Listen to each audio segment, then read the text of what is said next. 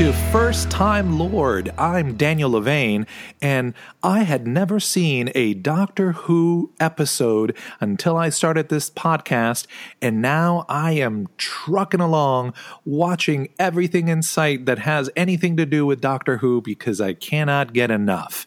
And this week, I'm going to talk about the episode The Empty Child, which is episode 9 from season 1, and to join me for this mind-blowing episode is a mind-blowing Doctor Who fan, and that is Jenny Faye Barry. Woohoo! Glad to be back again. Very, very happy to have you. This was an episode that the moment I announced I was doing this podcast, you said, I want to talk to you about The Empty Child and the Doctor dances. These are my two favorite episodes of the first season, if not my favorite episodes, period. There's a lot more episodes that come later on that are definitely near and dear to my heart. But these are the two that when I first saw them, I just, they made me smile. They made me cry. Every emotion happens in these two episodes. This episode, I mean, it starts off with a bang. It's one of the most action-packed episodes in a while.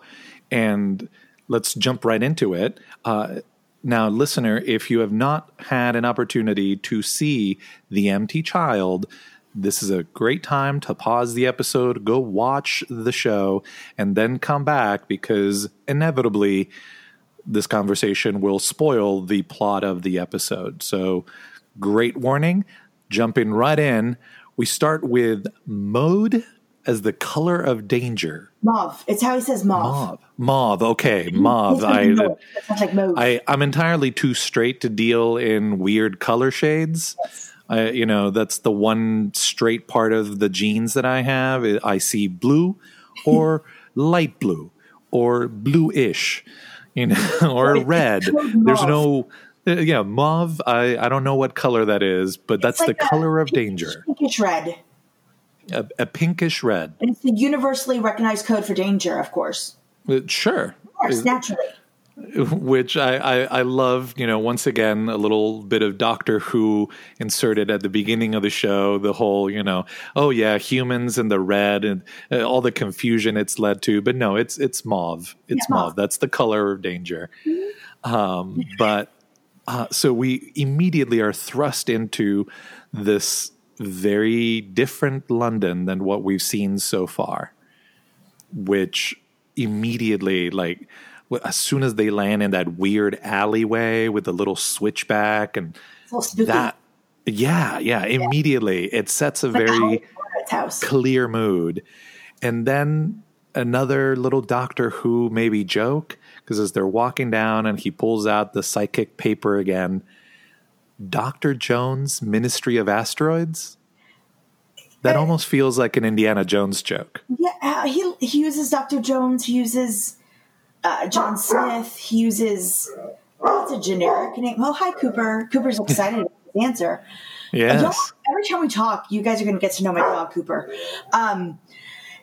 I don't think there's anything specific to that. Maybe somebody who is a big, crazy Doctor Who fan might know more about that. I don't know anything specific. I know he uses Jones and Smith a lot. He just likes those names. It just that, once again introduced to the British government, everything has a ministry. Yes. At least in the Doctor Who episode, there was that Slovene that was part of the Ministry of Confectionery Sugar or something. So I love that there's a Ministry of Asteroids and Dr. Jones is investigating. I like that Rose says something like, give me some Spock or something. Yes, she brings Spock back into it a little bit later. But that was also very, trying to incorporate all of the fandoms once again. So right away, the thing that hit me is this child on the top of the rooftop calling out to his mummy in a gas mask. That's a heck of a creepy image right there. Yep. He's an awesome cosplay idea too. Oh my gosh, yes. is really cool for cosplay. I think I'm going to hear that voice in my nightmares because Mommy? Mummy, that was just wow. Yeah. So very quickly we gather, as the viewer, I kind of figured a little bit before they actually announced it, just based on the clothing of the people at this little speakeasy that the doctor wanders into, that it is obvious that it's the middle of World War II.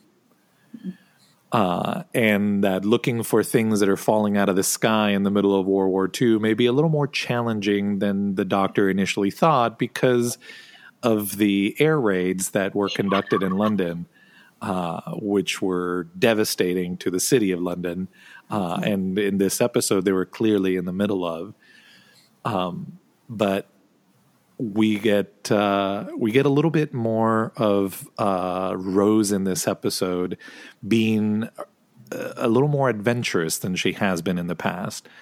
Because immediately as the doctor is investigating the door and trying to go into this place to ask people for questions or to ask the general populace, she gets diverted by that creepy child and just walks away from the doctor.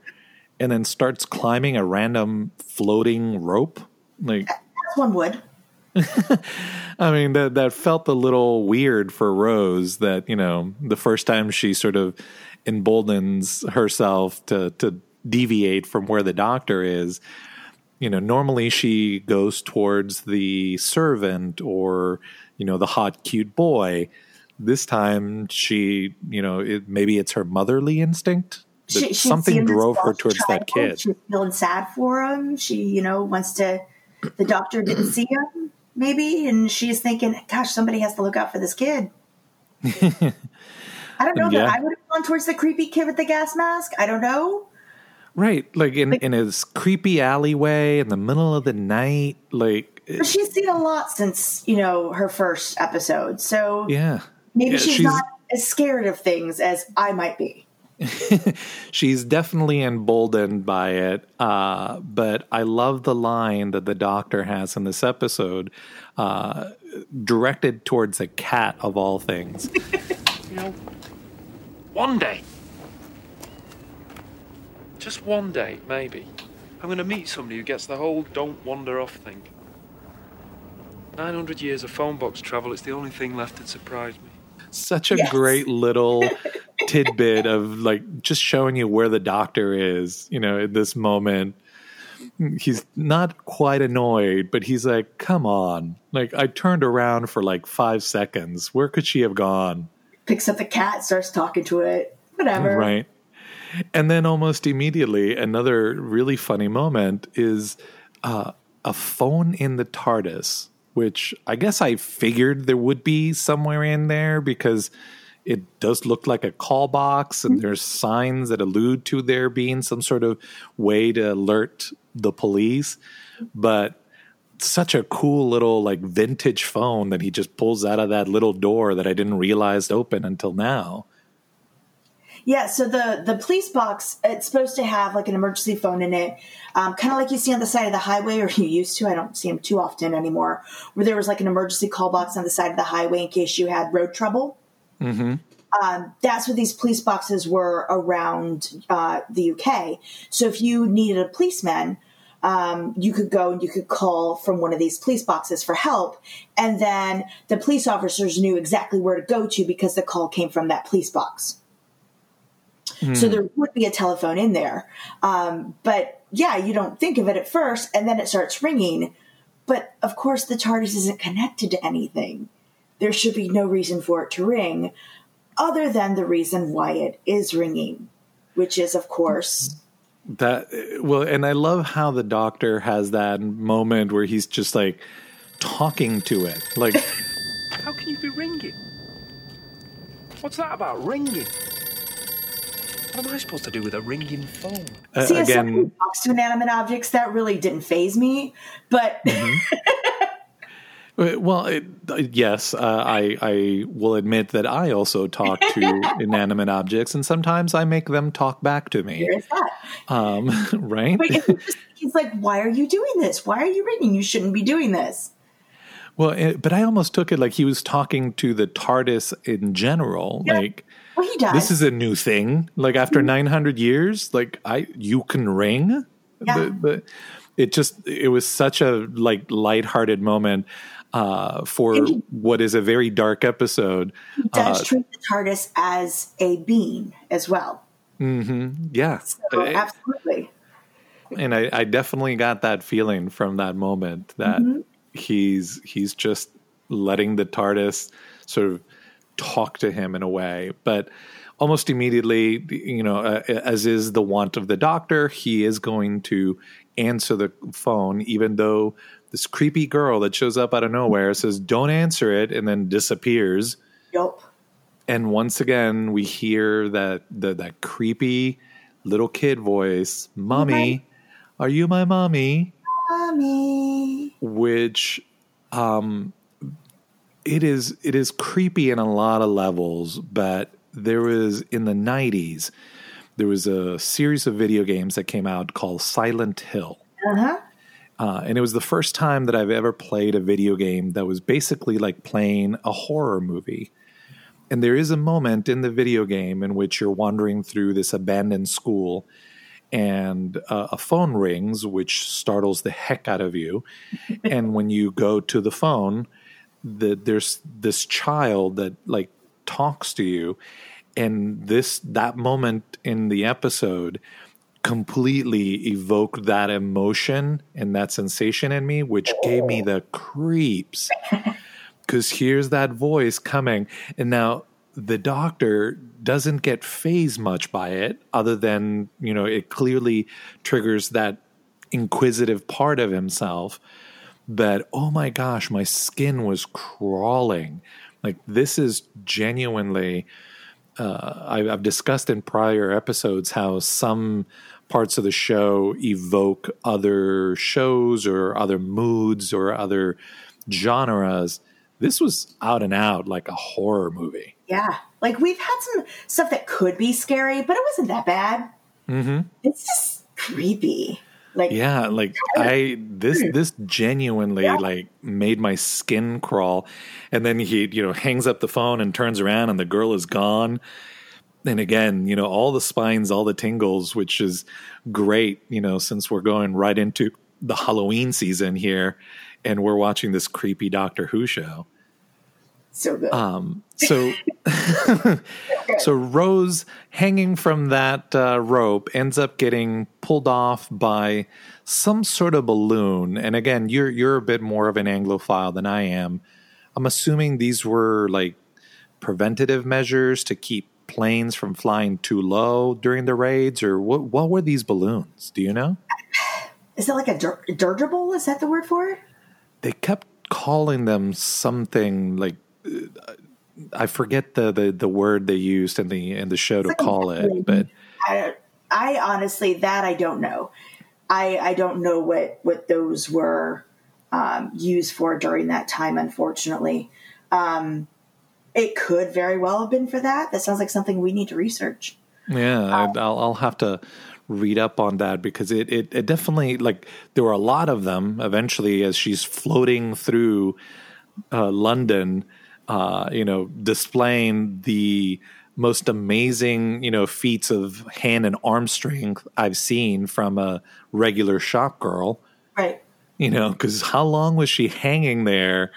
I guess when you're hanging on for your life, you're going to find strength that you didn't know you had. But I'm thinking, as she's floating over the Thames on that balloon and the planes are flying by, I couldn't help it. I'm like... Apparently they were called barrage balloons. Barrage, yes. There you go. And they're part of the Royal Army. They're part of... Well, yeah, they had to have something to do with... 1938 to 1945. Thank you, Google. There you go. Anti-aircraft defenses. Oh, so there you go. By forcing the German aircraft to fly different routes.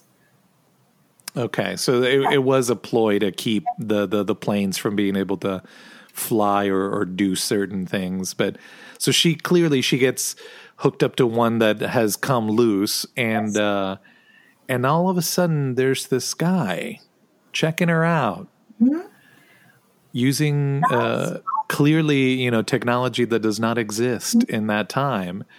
And we get the name Jack. Yeah. He's not bad to look at, Jack. He is definitely not a bad-looking man. And right away, like, he's looking at her and he makes a statement about her behind, which the gentleman he's standing next to kind of takes offense. And on his way out, they have that playful moment. So very, very quickly, I gathered this guy is fluid, should we say. This guy is not... Yeah, he's an equal opportunity flirt. Sure. Jack seems to go off and captures Rose in a beam. Yeah, so like kind of a tractor beam kind of thing. Mm-hmm. And here's a reference that a lot of people won't get nowadays because it's not as big an issue as it used to be. But he tells her to turn off her phone because it messes with the signal. And in 2005, kids, we were still dealing with phones that had a telescoping antenna because you needed it because signals were not all that strong. And telephones did mess with a lot of different frequencies. So I find it humorous that this super advanced technology is still somewhat affected by the cell phone signal that she is emitting. But she does turn it off, and she gets taken into what is clearly another spaceship, I guess we'll call it, even though the TARDIS is not quite a spaceship, but it is. So this is the first time we see, another not, or at least we see technology that is clearly not human, but it's not from the evil, Slevene or anything else. This is technology similar to the Doctor's. Is there anything that you can elaborate on this? Not really. Trying to think of the species that he says it's from. Chula? Chula warship? Yeah, the Chula warship is what he says is crash and he's trying to sell. Yeah, I'm trying to think if we meet the Chulas again in Doctor Who, or if it's just one of those one-offs. I think this is the only time it's mentioned. To be honest, once again, he does say later in the episode, it's the last of the Chula warships. Yeah, I don't think it's anything that honestly we ever revisit. I think it's just a one-off. So we do, he does introduce himself to Rose, and what was his name? Captain Jack Harkness. Captain Jack Harkness. I'm gonna learn that one quick. Yes, and he uses the psychic paper on her, which then she turns around and uses on him. Yes, she does. And so is he reading her? Because he says something about how it says that she's available. So does he see something? Yeah, that's what the psychic paper says about her. That she's very available. Yeah. Okay, that was a little confusing. So the psychic paper works both ways. Yes. She sees whatever she wants to see, and he sees whatever he sees as well. If you're aware of how it works, yes. Okay. So it sort of reveals a little bit about the person and what they see, right? If you are aware of how it works. Like most people that the Doctor shows it to don't know what it is, so they see what he wants them to see. But in this situation, he was seeing things about her, and she was seeing things about him. Yes, because they're both aware of it. And then once introduced to Jack, I immediately, questions start firing in the back of my head because he talks about a time agent. Is there anything that you can elaborate on the time agents? it's just something that he thinks she is. It's not really anything that comes into play per se in Doctor Who. It's just something that he suggests she is, so she goes along with it because she's not going to give up what she really is. So she plays along with it because that's who he thinks that he's going to make his little deal with. In a very, she almost takes on the properties of the Doctor because that's his MO. Is he lets, people, if they say something, he lets people run with whatever that idea is. He very seldom corrects them to, no, I'm actually this or I'm actually that. So in a very doctor-y moment, she plays along with the whole time agent. Now, in Father's Day, we find out from the Doctor that issues with time continuity, as we encountered in Father's Day, would have been dealt with by other Time Lords. That was sort of their purpose. So are time agents like an agency created by Time Lords? No, it's completely different. There's some stuff with the time agents in some of the audiobooks and stuff like that.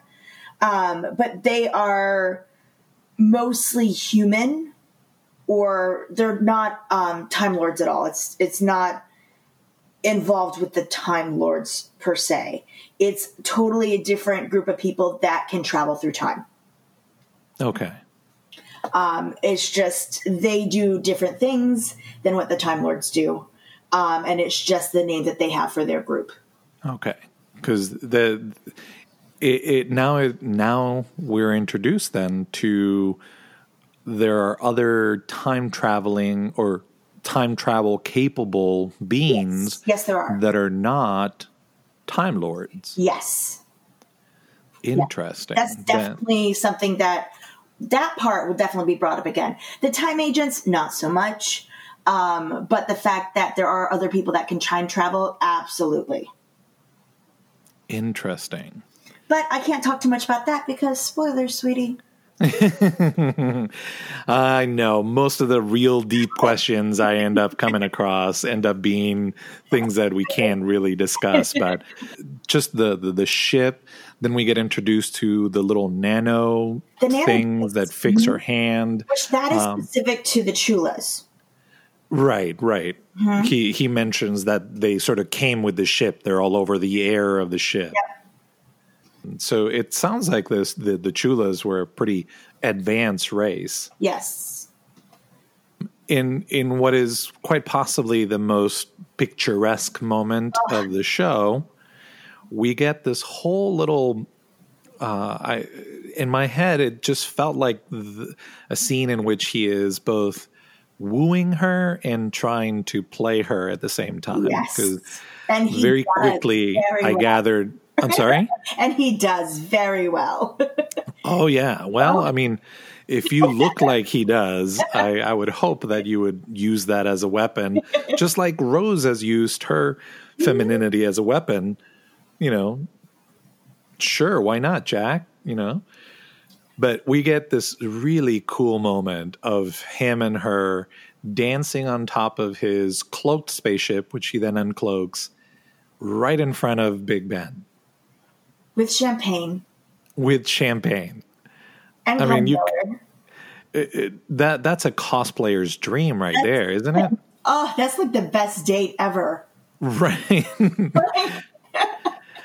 I mean, I kept looking at his coat thinking, I need to get a coat that looks like that. Yes. That's a bitchin' coat. My notes for this are Big Ben scene, ! Heart. Oh, yeah. That's what my notes say. The show, this episode had a lot of really good moments of humor and levity, which were important because there's so much of the and we're not really talking much about it, but there's a lot of really creepy moments in the show. There's the girl that warns the doctor not to answer the call.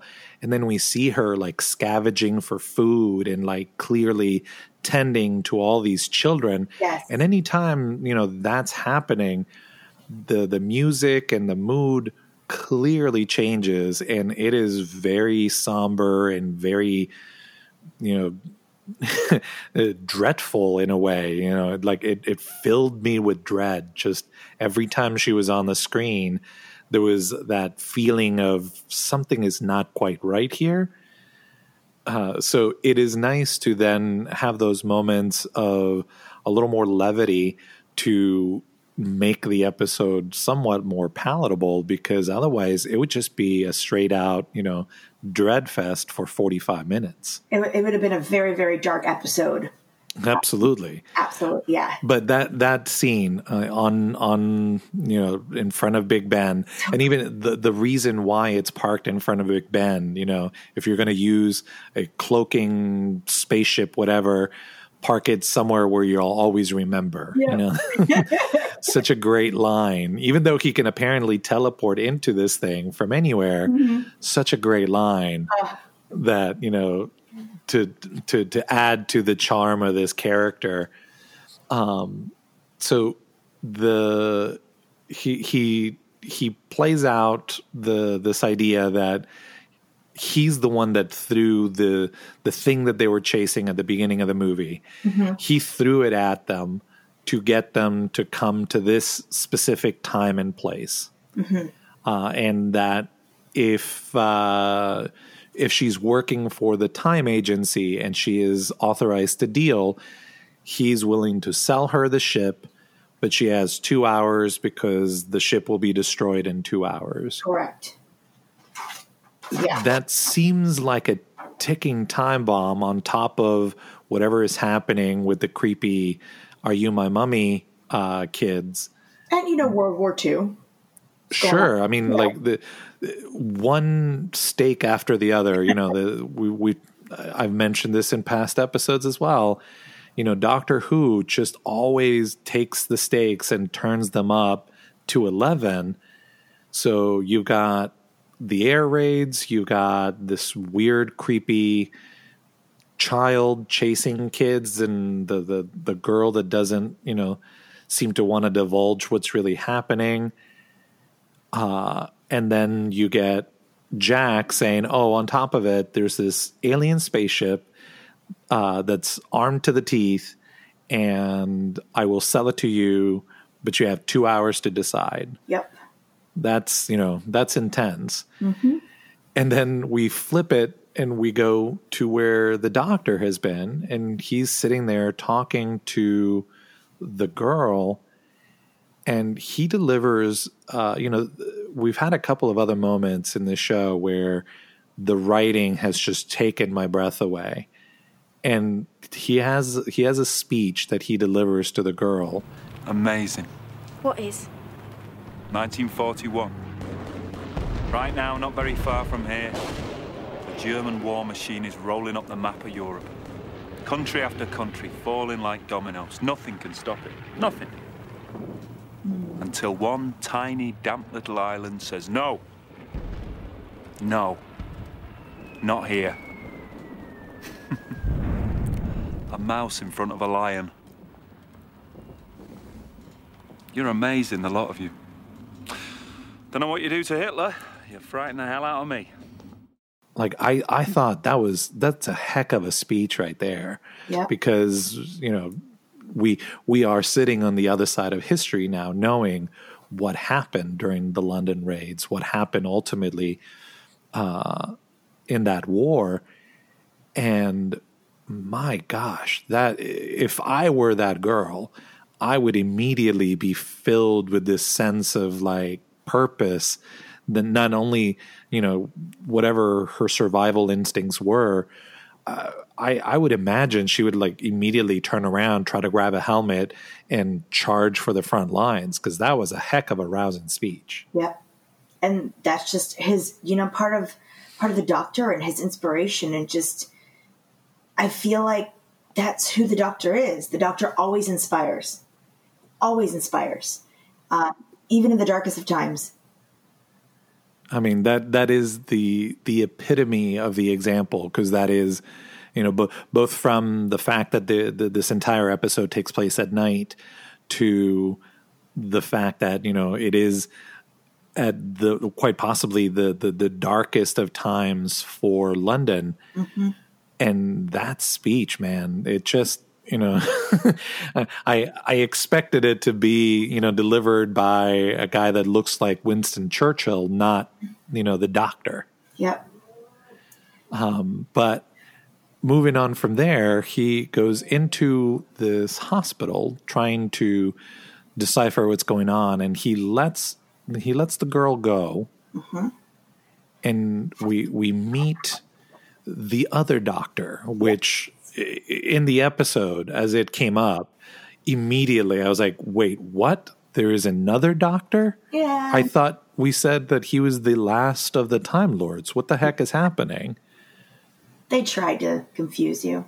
That definitely messed me up until we see, it's an actual doctor. It's like an MD.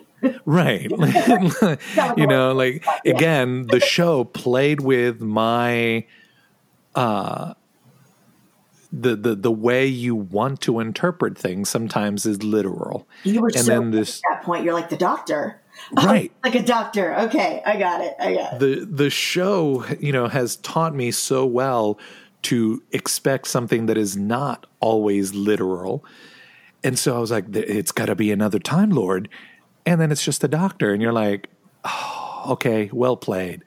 I had that moment in my head thinking, all right, you guys did it. Thank you. Now I have to be on my toes all of the time. Yeah. And I can never trust whatever is being said because you're going to manipulate me. Thank you so much.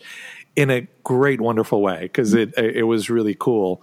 But then that leads to yet another super creepy moment of the mask coming out of his mouth, and just talk about the stuff of nightmares. This episode is just full of just. I actually wrote that as a note at the end of the episode. Literally, all in caps, the stuff of nightmares. I like that they got more money for effects. Mm-hmm. From the first episode to this one. There was a line that human DNA is being rewritten by an idiot. And I thought, that's a great line. That goes along with the episode, the Aliens of London, where we see the little pig, and then we find out the aliens, the Savine, have messed with the poor brain of the pig. And he says another line, whoever did this is an idiot, or whoever did this messed this up really badly. Yes. And, once again, the doctor showing off how much he knows. He just sits there and goes, the DNA is being written by an idiot. Yes. And then this doctor turns into the thing. It's gross and scary. And, God, it just... Again, I am sure I am going to hear this in a dream at some point. And it will make John very happy to hear. But in a recent dream, I had the pleasure, I guess, of hearing the god-awful sound of a Dalek saying, "Exterminate." And it woke me from a dream. So I can officially say Doctor Who has infested my dreams. And John mentioned how, as a kid, having seen the original show, that was something that scared him so bad. So I'm sure John feel joy in knowing that it is now haunting my dreams as well. Love it. Right next to a bunch of creepy mask-wearing people going, "Are you my mummy?" See, and I love the Daleks. They're my favorite villain, but it's probably because, I don't know. I think I have sympathy for some of them.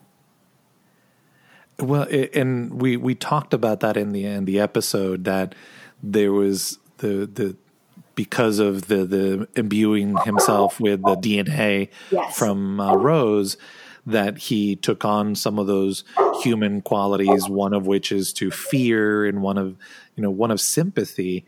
That, it made it a very complicated villain. Yeah. And I was genuinely emotionally impacted by his decision to ultimately self-exterminate in a way that I was not expecting from this villain with such a great voice. And a plunger. And, special effects, and the great space dustbin, I believe is what the Doctor calls him. Yes. But you have all these wonderful folks with gas masks on that are terrifying. Right. And if anything, that's what I love about the show, is that it takes simple things and makes them more than what they seem. And the Dalek is a very simple looking design, and yes, very retro and very sort of, almost cheesy in its, 1950s depiction of what space and future was supposed to be. And yet it still makes it frightening. It still makes it scary in a way that I wasn't expecting. And here, to make children hide behind their couches when they're watching the original show. Right. And here you see this child, a symbol of, purity and niceness, and he's imbued with this creepy look by just those masks make anybody look creepy. And understandably so, after World War I, which was where chemical warfare was deployed, everybody in London was scared of those bombs having more than just explosive agents to it. So, of course, gas masks were a regular thing, but they add this sort of otherworldly look to people wearing them that it's a very simple thing and something that in theory should be seen as an object of safety. And in this show, it's presented as this menacing thing that comes out of people's mouths and is integrated to their skin. And again, Doctor Who just taking the simple and making it something really effective. I mean, it was an effective tool to create this eeriness out of these characters. Well, and think about the correlation of why do you have a gas mask? Well, you have a gas mask because the possibility of somebody attacking you with bioterrorism is there. So you're already scared that you have to have this available. So just seeing the thing makes you remember this is why we have it, because this is a possibility. So there's that mental and emotional fear. Then there's literally this person wearing it, but they're not quite wearing it. It's part of them. Mm-hmm. So there's so many different aspects of fear attached to that. It's brilliant in its use. And yet, once again, a little bit of tension is broken when Jack and Rose wander into the hospital and she introduces the Doctor as Mr. Spock. Yes. And, once again, everything folds in on itself and fandoms sort of get added. I was never a huge Star Trek fan, but I've enjoyed Star Trek in its very many iterations. And here's, Doctor Who, once again, just as if I had forgotten, reminding me, hey, Daniel, we know you're still there. We know you're watching, and you're welcome. And it got me to laugh out loud. Like it was one of there were a couple moments in this episode where I genuinely laughed out loud. And that moment definitely got me chuckling because it's very clever and funny. And, even the Doctor's reaction to it was a little like tongue in cheek and sort of, really? That's what I'm called now? Because he knows she's been wanting to do it. Right. Forever. And she's like, oh, I got it in. And, so gosh, that moment made me laugh right before, once again, it filled my head with this nightmarish idea of being surrounded by a bunch of creepy things that, of all things, you know, tying it back to the times we live in now, you cannot touch them. No. If you touch them, you will be infected by whatever this thing is that turns you into one of them. So all these things wearing masks have something that potentially you get too close to them could give it to you too. Right. Wait, what? What? What's going on here? Right? It's once again, this, the show creators are time travelers. They are. And they are commenting on the life we are leading right now because, holy crap, this is a disease that is communicable by touch, and you end up wearing a mask because of it. So, holy crap. But that's it. That's the end of this episode. It's a cliffhanger. Yes. I think you knew it was a cliffhanger, and I had a feeling because you said you wanted to talk about the 2 episodes. Yeah. So I was somewhat prepared this time, not like I was during the Alien of London, where I got to the end of it. It was like, what? It's a 2-parter? Oh, no, it's a 2-parter. How did I not know this? But holy crap, this episode, man, this episode is really, really good. Yeah. And I have a lot of questions about Jack. Is there anything else that you can tell me? He's wonderful. He is. Oh, you mean about his character? I'm sorry. You are going to see a lot of Jack. Don't worry. You're going to get to know Jack. He's amazing. Also, the actor who plays him, John Barrowman, is amazing. As somebody who is a big part of the fandom, I've probably met John Barrowman. Gosh, I'm looking at 4 pictures alone right now on my wall. 6 times. He and Billy Piper helped me do a costume change in between photo ops once. Like, oh, wow. Literally, we were like shorts and tank tops under our different cosplays. And he and Billy helped us swap out once. It was like a theater quick change. So just an amazing guy. Cooper agrees. Just an amazing guy. He is top notch as an actor. He's actually from Scotland originally, and he has dual citizenship in the United States. John Barrowman does a lot of great things for charity, and lots of great donations for different charities. Lots of cancer awareness. And one of the greatest things that he does at cons is he puts on lots of funny, silly outfits. And he will do his photo ops in those outfits. And a lot of those he will also donate to charity or do special events and things like that. So John Barrowman is Captain Jack Harkness. Like, just that charm that he has, that's part of who he is as a person. And he just is really, really amazing. And it's funny because I was introduced to him through the TV show Arrow. Yes. Yeah, in Arrow, he's also very charming. He is, but he plays a villainous character in that show. And you kind of like. Yeah, I mean, ultimately, that show has so many twists and turns with its plot. But it was interesting that I remember talking about Arrow with folks and mentioning his character, and people go, "Oh yeah, he's from Doctor Who." Captain Jack, yeah. So it is now. It's great to sort of be on the other side and understand. Oh, okay. Well, I can see how this character would make an impression, because he certainly makes an interesting first appearance. I mean, his introduction is quite intriguing. And I'm ready to find out what happens. So I'm going to say thank you for joining me for this episode. Absolutely. It was super fun. I am glad we finally get to talk about it specifically. And as a listener, thank you for making it to the end of the podcast. If you want to support the show, please visit firsttimelord.com. You can find all of the previous episodes that have been recorded.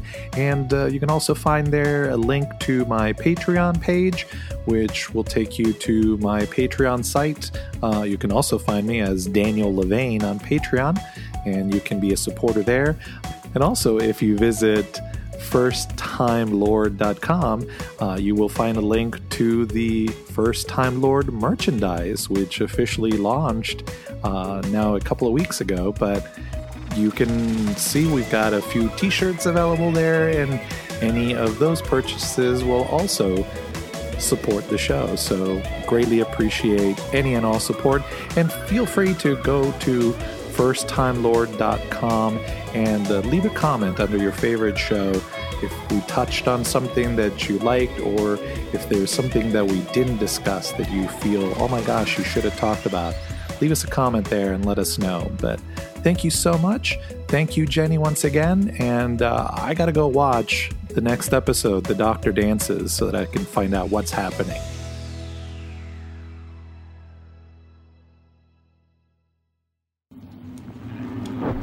Off you go then. Do what you've got to do. Save the world.